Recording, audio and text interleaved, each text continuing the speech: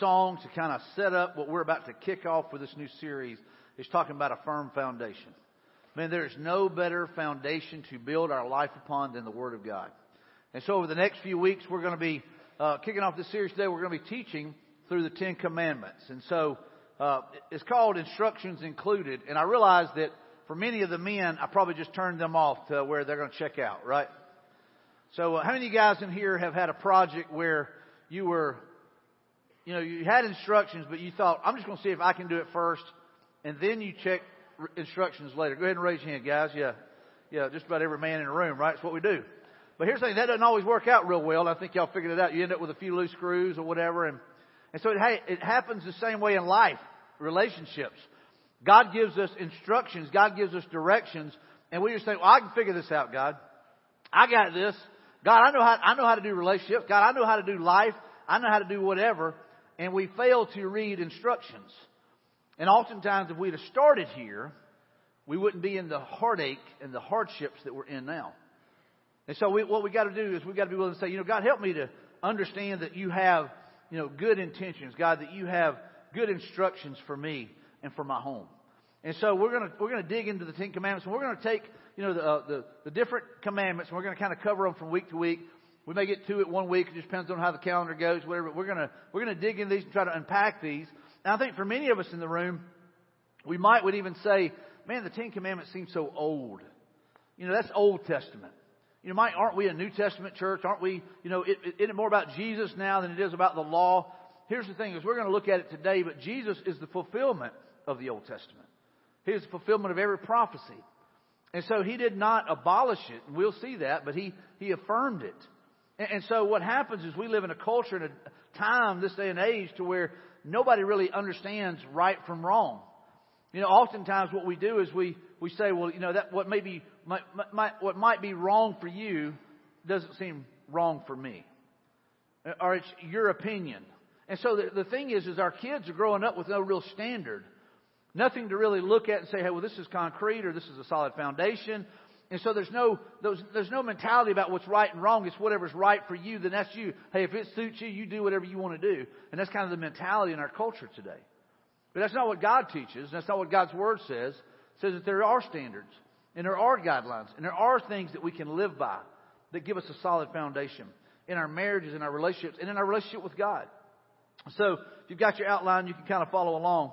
Talking about the Ten Commandments here, where Moses in Exodus 20 receives them. It says, then God gave the people all these instructions. It says, I am the Lord your God who rescued you from the land of Egypt, the place of your slavery. You must not have any other God but me. You must not make for yourself any idol of any kind or any image of anything in the heavens or on the earth or in the sea. And you must not bow down to them and worship them. For I, the Lord your God, I'm a jealous God, who will not tolerate your affection for any other gods. I lay the sins of the parents upon their children. The entire family is affected. So your sins affect many. It says, even children in the third and fourth generations of those who reject me. But listen to what he says here. We just got through talking about a loving God. He says, but I lavish unfailing love for 1,000 generations on those who love me and obey my commands. You must not misuse the name of the Lord your God. The Lord will not let you go unpunished if you misuse His name. Remember to observe the Sabbath day by keeping it holy. You have 6 days each week for your ordinary work, but the seventh day is a Sabbath, day of rest, is a day of rest dedicated to the Lord your God. On that day, no one in your household may do any work. This includes you, your sons, your daughters, your male and female servants, your livestock, and any foreigners living among you. For in 6 days the Lord made the heavens, the earth, and the sea, and everything in them. But on the seventh day He rested. And this is why the Lord blessed the Sabbath day and set it apart as holy. Honor your father and your mother. Then you will live long and full life in the land the Lord your God is giving you. You must not murder. You must not commit adultery. And you must not steal. You must not testify falsely against your neighbor. And you must not covet your neighbor's house. You must not covet your neighbor's wife, male or female servant, ox or donkey, or anything else that belongs to your neighbor. So those are the Ten Commandments. And it's kind of laid out there. And I don't know about you guys, but I can remember growing up, kind of giving my age away, but I can remember in the first and second grade that we had the Ten Commandments on the wall in our school. Any guys remember that? Anybody remember having it in your school classroom? That was kind of a big deal. Well, it's nowhere to be seen now, not in a classroom. All that's been taken out. It's been taken out of any kind of government institution. And so the thing is I can remember the Ten Commandments. I can remember memorizing those and learning those. And so the thing is that it's almost, for many of us, we think, hey, well, I remember that. But have your kids been taught that? Have we taught our kids? Have we taken the time to teach them right from wrong? Have we given them a standard that they can look and say, you know what, this is truth. This is real. And so too often what we do is we hope that somebody else would teach them. It was never this classroom's place to teach us the Ten Commandments anyway. That's not what should be handed off to somebody else or resolved to someone else. That's our responsibility. And here's a great statement by Dr. Adrian Rogers, one of my favorite preachers. He says, the Ten Commandments properly understood are the liberating laws of life. There's some in this room that whenever we read that passage there out of Exodus, many of you heard that as rules. And those are rules that, can't break those rules. But what Dr. Rogers does a great job of, he says these are laws that liberate us. The first few verses there is talking about our relationship with God. And then the rest of them is talking about the people around us. And so it's really all about relationships. And God gives us a standard. He gives us a guide, if you will, to say, hey, listen, man, I will bless you guys and I will honor you guys and I will bless your children. But listen, that generational sin, that's a big deal.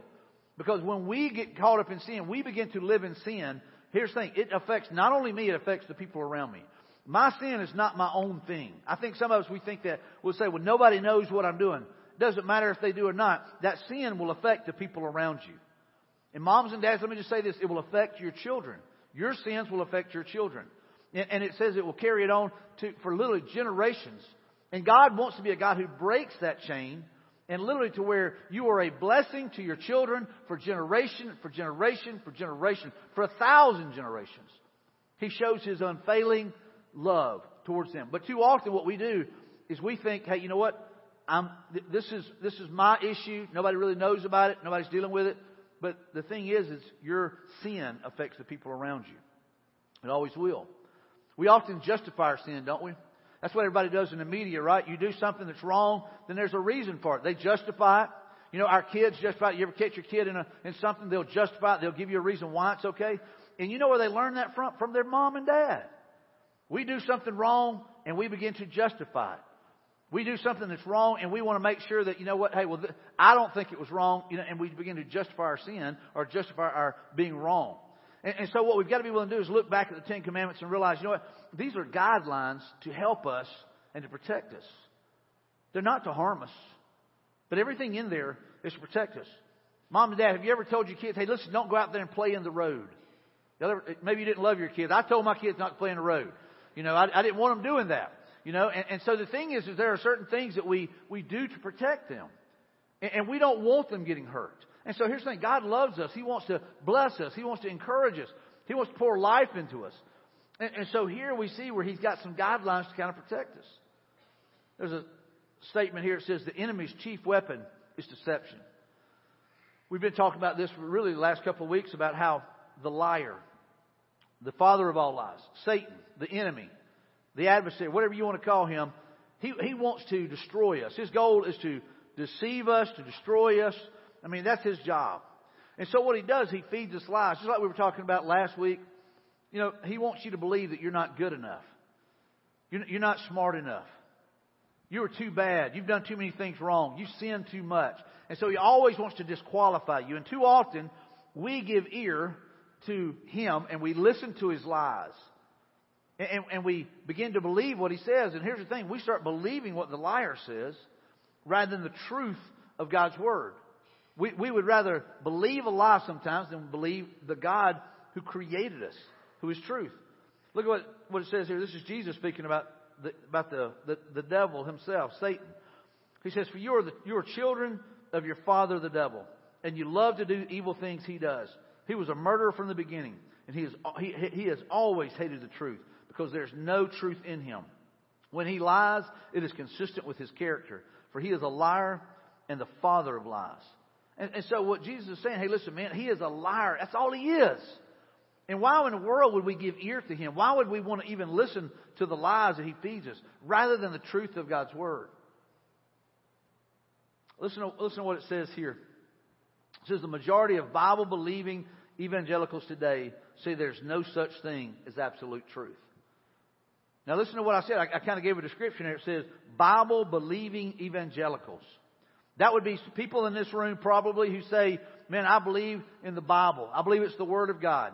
I believe, that we should be sharing our faith. We believe that, that God wants to reach all people with the life-changing message of the gospel. But yet we would say 62% of them would say that they don't believe in absolute truth.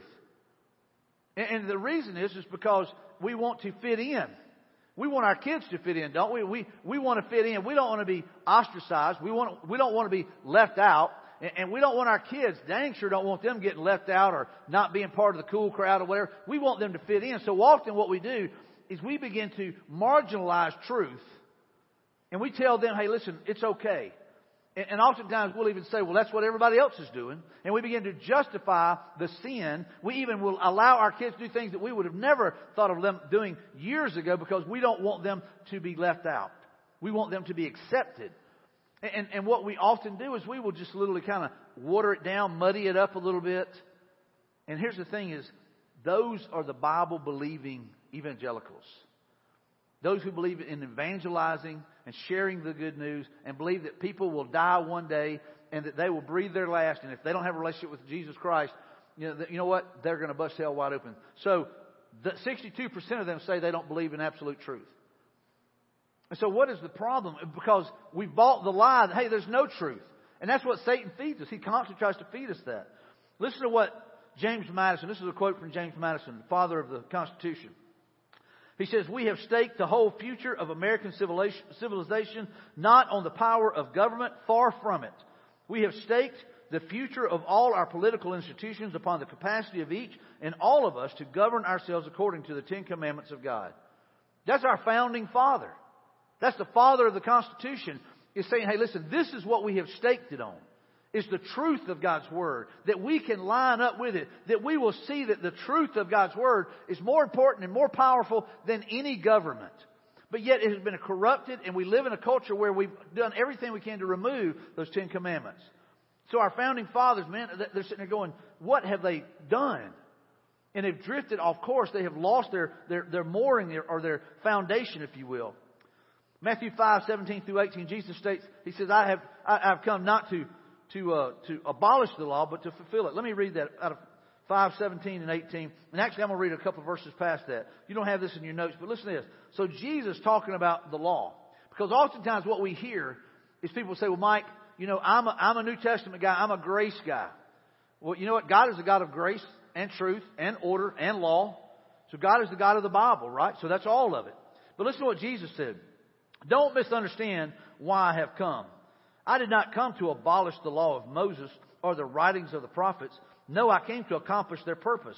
I tell you the truth, until heaven and earth disappear, not even the smallest detail of God's law will disappear until its purpose is achieved. In verse 19 it says, so if you ignore the least commandment and teach others to do the same, you will be called the least in the kingdom of heaven. But anyone who obeys God's law and teaches them will be called great in the kingdom of heaven. So Jesus himself is sitting here saying, hey, listen, I didn't come to do away with that teaching, but if anything, to fulfill it and to build upon that. It's a good foundation. We just got through singing about a solid foundation, God's love. God's love is protecting us. It's looking out for us. It's saying, hey, listen, safeguard your heart, safeguard your life, safeguard your children. And so when we look back at that, we go, you know what? Man, God is trying to protect us with these Ten Commandments. Not rein us in, not box us in, but to give us that abundant life that Jesus talked about. Look at what it says in John 17:17. It says, make them holy by your truth. Teach them your word, which is truth. So here's the thing. So Satan, who is the father of all lies, are the truth of God's word. And so again, make them holy by your truth. This is Jesus' prayer. We often talk about the Lord's Prayer. The Lord's Prayer is a model prayer. But John chapter 17 is the prayer of Jesus Christ, praying for you and for me and all who would put our faith in Christ that would come along later. So look at what he says again. Make them holy by your truth, God. He's talking to the Father. He's saying, make them holy by your truth. We just got through singing about a holy God. Teach them your word, which is truth. But yet we have an adversary, we have an enemy who is known as the father of all lies. And so why would the enemy hate truth so much? Because it's God. The truth of God's Word. God is a God of truth. Look at, here's Moses preparing the people for the promised land. You know, earlier over here in Exodus, he's there on the mountain, and God has shown up, and man, there's all kinds of thunder and lightning, and the people are afraid, and they're like, Moses, you know, hey, listen, we're afraid of God. Why don't you let God talk to you, and you tell us what He says? And so God agrees to that. And so literally, and how many guys remember watching the Ten Commandments growing up with Charlton Heston? Anybody? All right, so that dates a few of us. All right, so y'all remember one of my favorite scenes is when God is writing with His very own hand the Ten Commandments on the side of the mountain. It was great special effects in the day, you know, but it's one of those powerful scenes where God is speaking the Ten Commandments, and then this fire will literally come and burn it into a stone. It's one of the coolest scenes in the whole movie. And so here's the thing: is the people are afraid, and so Moses has become their spokesperson. And so he goes up and he brings down this teaching, this law. But here, Moses is about to allow the people are about to go into the promised land. And so remember, they had got to the promised land. God was going to send them in. So they sent 12 spies in. And 10 of those spies came back saying, they're too big, man. We're like grasshoppers. They're like giants.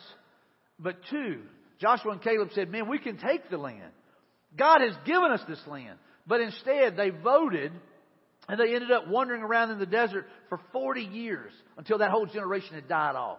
And then they get back, and so here they're about to go in. Now Moses is not being allowed to go in because of him making a poor decision, not being obedient to God. So he's not able to go in, but he's giving instruction to the people. So Moses preparing, he's giving instruction to the people. He says, these are the commands, decrees, and regulations that the Lord your God commanded me to teach you. You must obey them in the land you are about to enter and occupy. And you and your children and grandchildren must fear the Lord your God as long as you live. If you obey all His decrees and commands, you will enjoy a long life. Listen closely, Israel, and be careful to obey. Then all will go well with you. And you will have many children in the land flowing with milk and honey, just as the Lord, the God of your ancestors, promised you. Now here's the thing. We're going to catch the next verse in a second. But here's what Moses is saying. You're to fear the Lord. And I think sometimes in our day and age, in our culture, we want Jesus to just kind of be our buddy, our pal, you know, our lab dog or whatever it might be. Kind of almost like a pet, you know, kind of a comfort thing. And here's the thing. He is still God. I think sometimes we make Jesus and we make God, we make the whole Trinity. We make it something that's not really that important. And here's the thing. There should be a reverent fear of God. There should be a holy fear of God. That we fear God. Well, here's the thing. We know that He is loving. We know that He is a friend to all sinners. We know that He cares about the details of our life. We know that He is a loving Father. But you know what? He is still God. He is still all-powerful, all-knowing. We still have to embrace that and realize, you know what? Man, I don't want to be at odds with the one true God. And so here, Moses said, hey, listen, guys, fear the Lord. Let that healthy fear drive you. There can be a healthy fear. I don't know if you guys remember, but I can remember growing up having some coaches that I feared a little bit. Man, they were great coaches, and I learned more than I ever learned, you know, under those kind of guys. I can remember being in a class one time down in South Alabama. I wasn't even in school there. I was going to a different school, and a buddy of mine, we went over to kind of hang out with him. He said, man, you ought to go to this class. This professor's crazy. And they were like, what are you talking about? He said, man, whenever he comes in, he just goes off on everybody. And if you show up late, he'll lock the door. You won't even be able to get in. And I'm like, man, I want to go see that. So anyway, we go in there. I'm not a student there. And I'm sitting in the classroom, and all of a sudden he comes in, bam, slams the door. You know, and I'm like, boop, you know, big-eyed. And everybody's like, and anyway, he's just kind of going off. This guy comes up, knocks on the door. He walks in. He goes, what do you want? And it was a guy, it was ROTC. And he started telling, he said, get out of here. Slams the door. So I'm freaking out, man. This is a U.S. government class. And so I'm sitting there, you know, and then all of a sudden he starts asking questions. He starts writing on the board. And they said, hey, listen, if he asks a question, just look down. And so every time he'd ask a question, I'd look down, you know. And then he starts doing roll. He starts looking around, counting people. He goes, some of you have been gone most of the semester. You've been laying out at the beach. You've been doing whatever. And you just think you're going to show up past my class. Well, that ain't going to happen. Well, he kind of starts teaching. And let me tell you, I learned more that day than I learned in any other class in college, I think. Because I was thinking, if he asks anything, I want to have an answer. And every time he would ask a question, I'd look down. I was trying to follow protocol, you know. But that guy was crazy. I was sweating. I can remember sweating. You're dripping down on the inside of my shirt because I was thinking, man, if he calls my name. But there was a fear of this guy. But I was learning. I was listening. I was dialed in like never before. It wasn't one of these where you just kind of lay back and like, yeah, whatever. I mean, you were like, I don't want to be embarrassed, dressed down or whatever. There was a little bit of fear there. And so what Moses is saying, hey, listen, fear the Lord. You know, and this is a healthy fear, not crazy fear like that guy. And so here's this next verse here that we're fixing to read. It's called the Great Shema. And so it is a Hebrew word that means hear or listen. And Hebrew people, or if you will, the Israelites, and many of them will, even to this day, multiple times in a day, they'll read this next verse that we're going to read. And so here's the thing. It's about listen. So hear, listen, Israel. Hear, listen. And God wants us to listen and obey. That's the whole thing. He's wanting us to listen to His Word. So listen, Deuteronomy 6:4-9. Listen, O Israel. And that's where the word comes from. The word is from that right there. Hear or listen, O Israel. The Lord is our God, the Lord alone. And you must love the Lord your God with all of your heart, all of your soul, and all your strength. What's that sound like? Sounds like the great commandment that Jesus talked about, right? So love Him with everything that's in you. And you must commit yourselves wholeheartedly to these commands that I am giving you today. Repeat them again and again to your children. Talk about them when you are at home and when you are on the road and when you're going to bed and when you're getting up. Tie them to your hands and wear them on your forehead as reminders and write them on the doorpost of your house and on your gates. We just covered that verse a few weeks ago with the parents whenever we did parent-child dedication. And I don't know if you guys remember, but we said, hey, listen, parents, this is more about you than it is about your child. That child is not making a profession of faith today. But what you are saying is that you will teach them God's Word, that one day they will understand and one day they'll put their faith in Christ for salvation. So that whole dedication is more about the parent than it is about the child. That child will hopefully hear the gospel in his own home. That child will hear the teaching of God's Word in his own home. And those parents will live in such a way that those kids will be like, I want to know the love that my dad has for God. I want to know the love that my mom has for God. And so we read that verse. And so again, you know, Moses is saying, listen, hear this, Israel. And he's saying, listen, guys, listen to me. This is important. And then look what he says. He says, love the Lord. The Lord is our God, the Lord alone. So what he's saying, man, you know what? There's one God. There's one God. And so the great revelation is this. There's one Lord, one God. And I think too often in our lives, man, we have many gods. And what he's saying to these people, they've been around this pagan teaching. And man, there's all kinds of, all kinds of gods, little idols, all this kind of stuff. And he said, hey, listen, guys, remember this. There's one God, the one true God. And I think in our culture today, we've got many gods. There's a lot of times whenever we see parents that, man, they worship their kid more than they worship the God who created the child. We have people that worship hobbies and worship athletes and worship sports and we worship cars and we worship houses and we worship money. And so we have all these idols in our life. And so what Moses is saying, hey, listen, listen, hear me. There's one God. There's one God and He is a jealous God. There's one God that wants all of your affection. There's one God that wants your worship. And He said, do not focus on these other little G gods. And I think in our culture, we just say, you know what? That's what everybody else does. So whenever we sing a song like we were singing a while ago, do you worship in truth and in spirit? Remember, it's truth. God is truth. Do we worship with passion? Do we worship the God, the one true God of the universe? Do we worship, or are we just kind of going through the motions? I can remember before I got saved, I would go through the motions. I can remember reading and, standing there singing songs out of a hymnal and kind of trying to keep up with the stanzas and trying to figure out what the heck those words mean and stuff like that. But, I was just kind of going through the motions. And here's the thing. When I got saved, man, my worship was different because my heart was different. See, the Bible says that He gives you a new heart. He gives you a new name. And I had a new focus. And, man, so worship was different for me. And so here it's saying, man, focus on this one true God. There's only one God. But let me ask you this. Who is the one true God in your life? Because if Jesus, if He is not first in your life, He's really not the Lord of your life. If He's just kind of somewhere in the top 10, top 25, He's not the Lord of your life. You may say, well, He's my Lord and Savior. He may be your Savior, but He may not be your Lord. And so the thing is if we just kind of put Him in the top 10, top 25, and we just kind of kind of pay homage whenever we get an opportunity, or we kind of go through the motions. He's not Lord of your life. But what Moses was saying to the people, there's one God, our Lord. And here's what I love about the whole loving God here. This next part, look at what it says. It says, and you must love the Lord your God with all your heart and all your soul and all your strength. And so the great response to God's love for us is our love for Him, a sincere love. So one love, that we're to love Him with everything that's in us.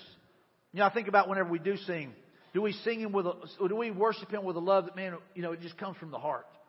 And I don't know about you, man, but, you know, whenever you love something, man, it's a passion that burns in you. It's like you can't hardly get it out enough. Now, I can remember holding my children for the first time. Man, it's just something that burns in you that you go, you know, man, God, I just can't even put into words how much I love this child. And here's the thing. God loves you that much. He loves me that much. He loves us so much, man, that He just wants to bless us. He loved you so much that He would take His Son. He would send His Son here, take on human form, and He would literally go and He would go through beatings. He would go through scourgings that, you know, were meant for us, for our sins. And Jesus would literally go to a cross, and He would willingly lay down His life on that cross. And as that Roman soldier is driving that nail in his hand, He's saying, Father, forgive them. They don't know what they're doing. He's literally paying the price for your sins, for every lie that you've told, every cheat that you've done, whatever it might be. Jesus is laying down His life. That's how much God loved us. He is literally pouring out His love through the blood of Christ. And here's the thing, for those of us who have put our faith in what Jesus did on the cross and realized that He purchased my sins, He paid my debt, He purchased me. Then, man, I realized, you know what? He loved me that much. Shouldn't I love Him with my life? I remember watching The Passion of the Christ, and as I'm watching the beating, and I'm watching the scourging, and I'm watching Him toting the cross, and just the agony that He was going through watching that movie, I can remember it going, how can I not live for Him? How can I not love Him? That was all. I couldn't even hardly talk. I was speaking into a tissue because I was weeping so. But I was going, you know, how can I not love Him? How can I not live for Him?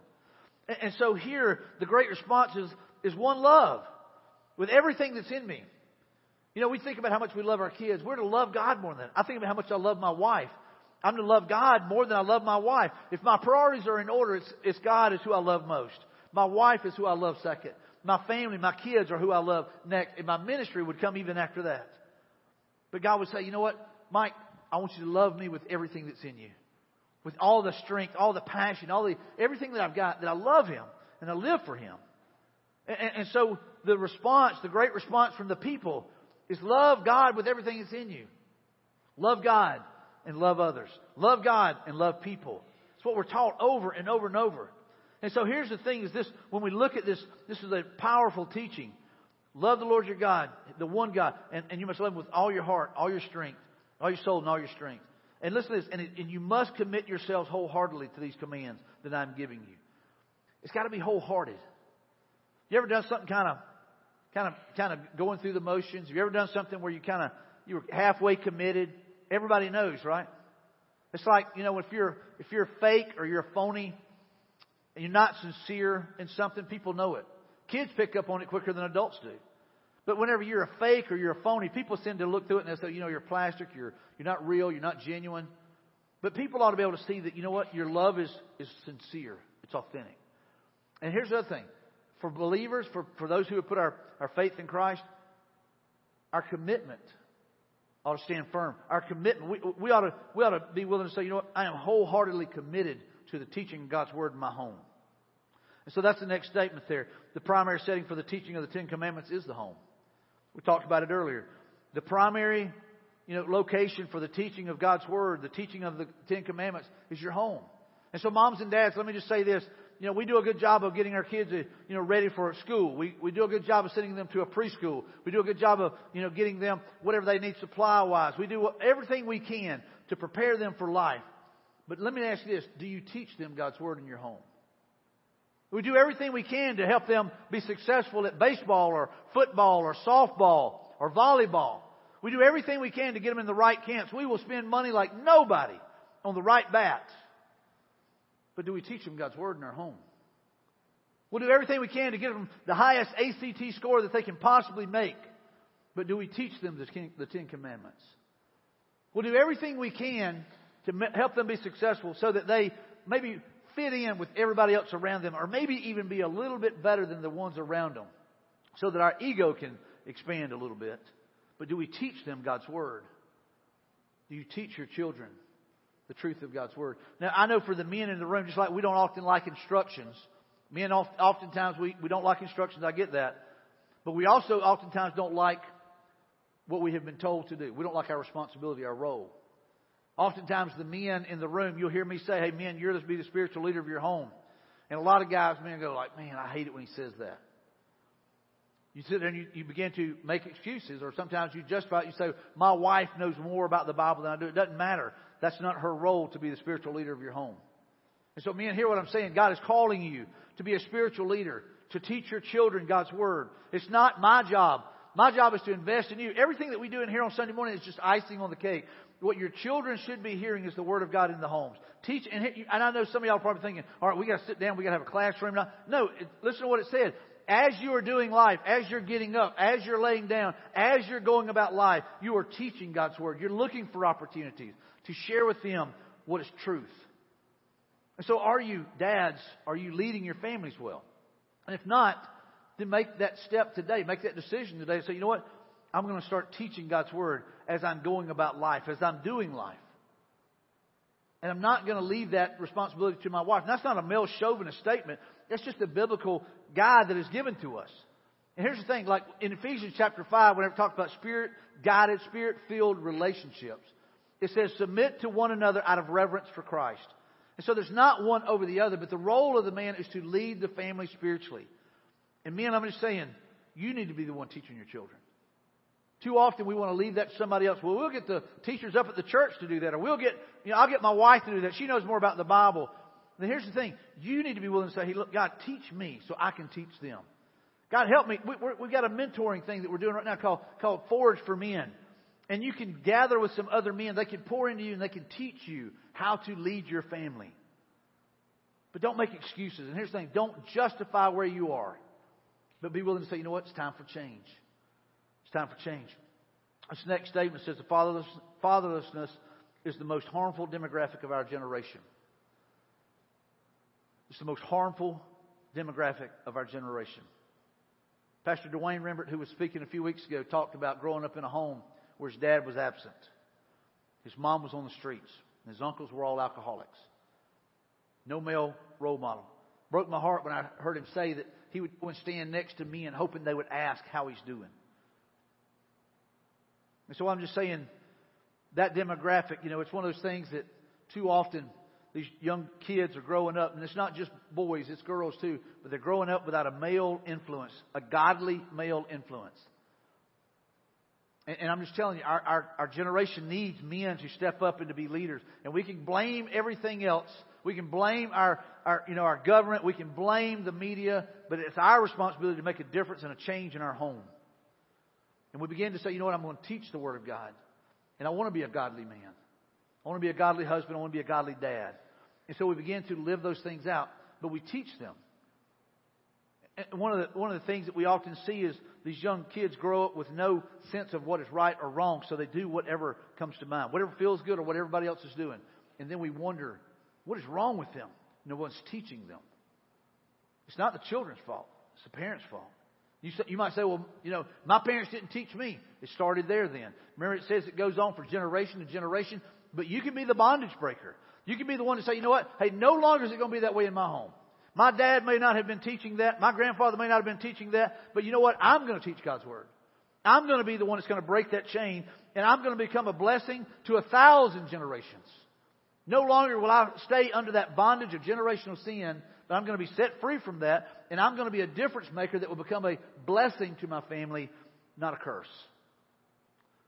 And so the fatherlessness is the most harmful demographic of our generation. Jesus, he commented on the same things that we see that Moses says here. This is a great commandment.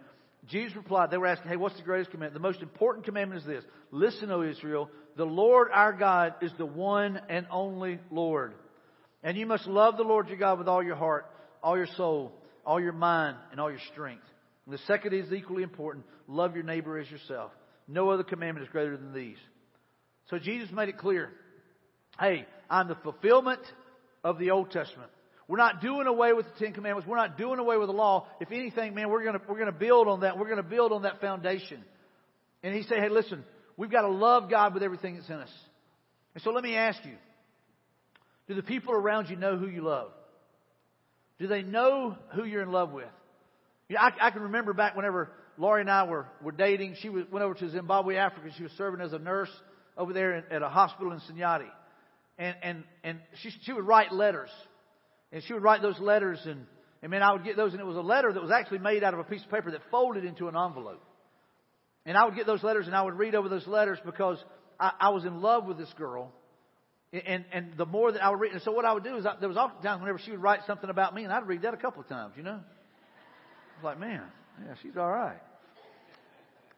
But here's the thing: is those were love letters that she was writing me, and I want every man in the room to understand this is God's love letter to you. Every man in this room, this is God's love letter to you. He loves you. And let me tell you, He says some great things about you in there. And here's the thing, He trusts you to lead your home. He trusts you to be a defender. He trusts you to be a teacher. And so whenever we realize that someone loves us, why would we not want to read what He has to say about us? Why would we not want to be in His Word? Understand that He trusts us. He loves us. And so whenever we read this love letter, man, it changes things. Look at what Jesus says here in Matthew 15, 8 through 9. He says, these people honor me with their lips, but their hearts are far from me. Their worship is a farce, for they teach man-made ideas as commands from God. And so what he's saying, he's talking to some religious people. They were pretty religious. But he said, listen, man, they honor me with their lips, but their hearts are far from me. Are you one of those who, you said, man, I'm a Christian, but man, your heart is far from Christ? Your heart is focused on someone else. Your worship is on something else. Maybe it's on stuff or things, or maybe it's a career. You know, the thing is what Jesus is saying, hey, listen, man, their hearts are far from me. Their worship is a joke. Their worship is a joke. And what He's saying, hey, listen, man, it should be that whenever we're entering into the presence of God, we come together as the body of Christ, and we're worshiping, man, we should give Him our very best, not our leftovers. That we should worship Him in such a way that, man, God sees our heart and He says, that's not a farce. That is genuine. That is authentic. That is love. That is affection. And so whenever God looks into our heart and He looks into our mind, He knows everything.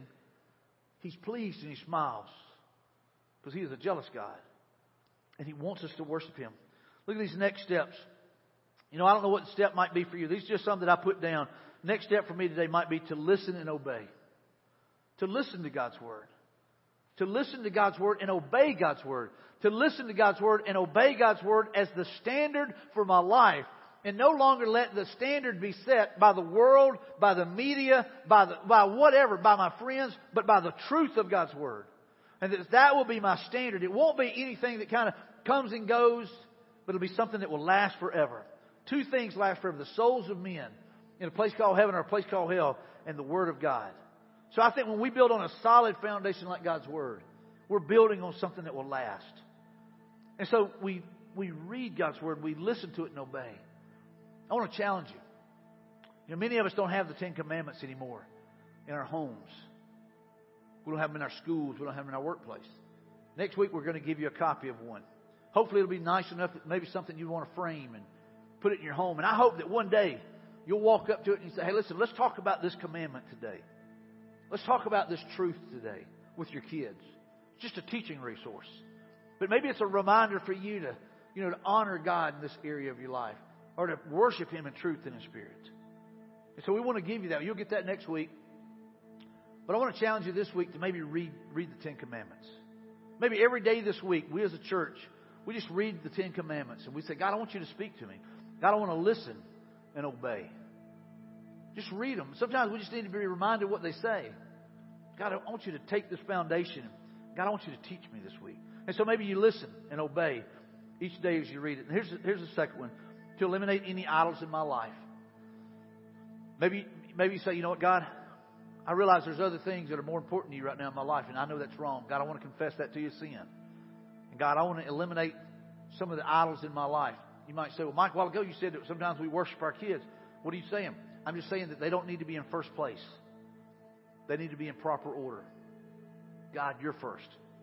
You're first. You're the one true God. And so maybe there's some things this week that you guys need to say, you know what? God, how do I know if it's an idol or not? Usually you can tell by 2 books, your date book and your checkbook. In other words, how you keep up with your calendar, what you spend your time on, that can become a God in your life. What you spend your money on, that can become a God in your life.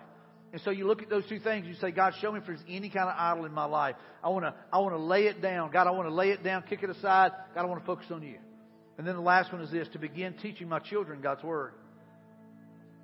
If you're a mom, if you're a dad, there may be some single parent moms in here. And you've heard me talk about the role of the men. You say, I don't have that person in my life. Then God says that you're the teacher. And I promise you, He'll give you what you need. Think about that. He trusts us to teach His truth. He trusts us to impact and to affect generations after generations of people, children. So we can become the blessing in their life instead of the curse. There may be some of you in this room today that you've never put your faith in Christ. Whenever we surrender to Jesus as leader, as Lord, oftentimes we say, He's my Savior, but is He your Lord? And so maybe today, fresh and new, maybe there's some of you in this room today that you've heard, that Jesus purchased my life. He's paid for my sins, and you want to be a part of the family of God.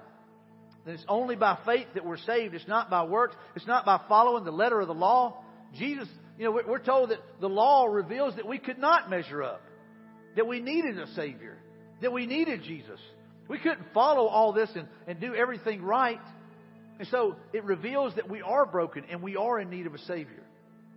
And so when Jesus came, He came to fulfill the law and fulfill its purpose, but also to purchase you and to make you part of His family. And the only way that we do that is by putting our faith in Jesus. I want to ask you just to bow your heads and close your eyes. And maybe that's you. You say, Mike, man, I want to be saved. Mike, I want to be a part of God's family. I want to be a part of the church. God, I want to be a part of what God is doing. And so how do I do it? It's as simple as this. It's so in Jesus, with all the faith that I have in me, Jesus, with all the faith that I have in me, I believe in you. I believe that you are the Savior of the world. Jesus, I believe that you can save me. I believe that you can change me. I believe that you can come into my life and turn it around. And so, Jesus, with all the faith that I have, I put my faith in you for salvation. I'm asking you to save me, to change me. I want to confess the sins that I've been living under and living in. God, I confess that sin to you.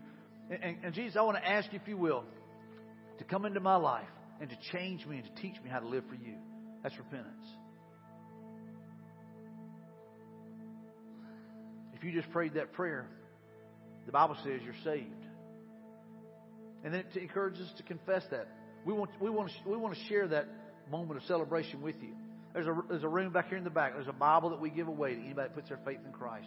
We want to put that Bible in your hand because it walks you through some of the cornerstones and lays a good foundation for your life. It's got the 10 Commandments in it. It's got all the teaching of God's Word.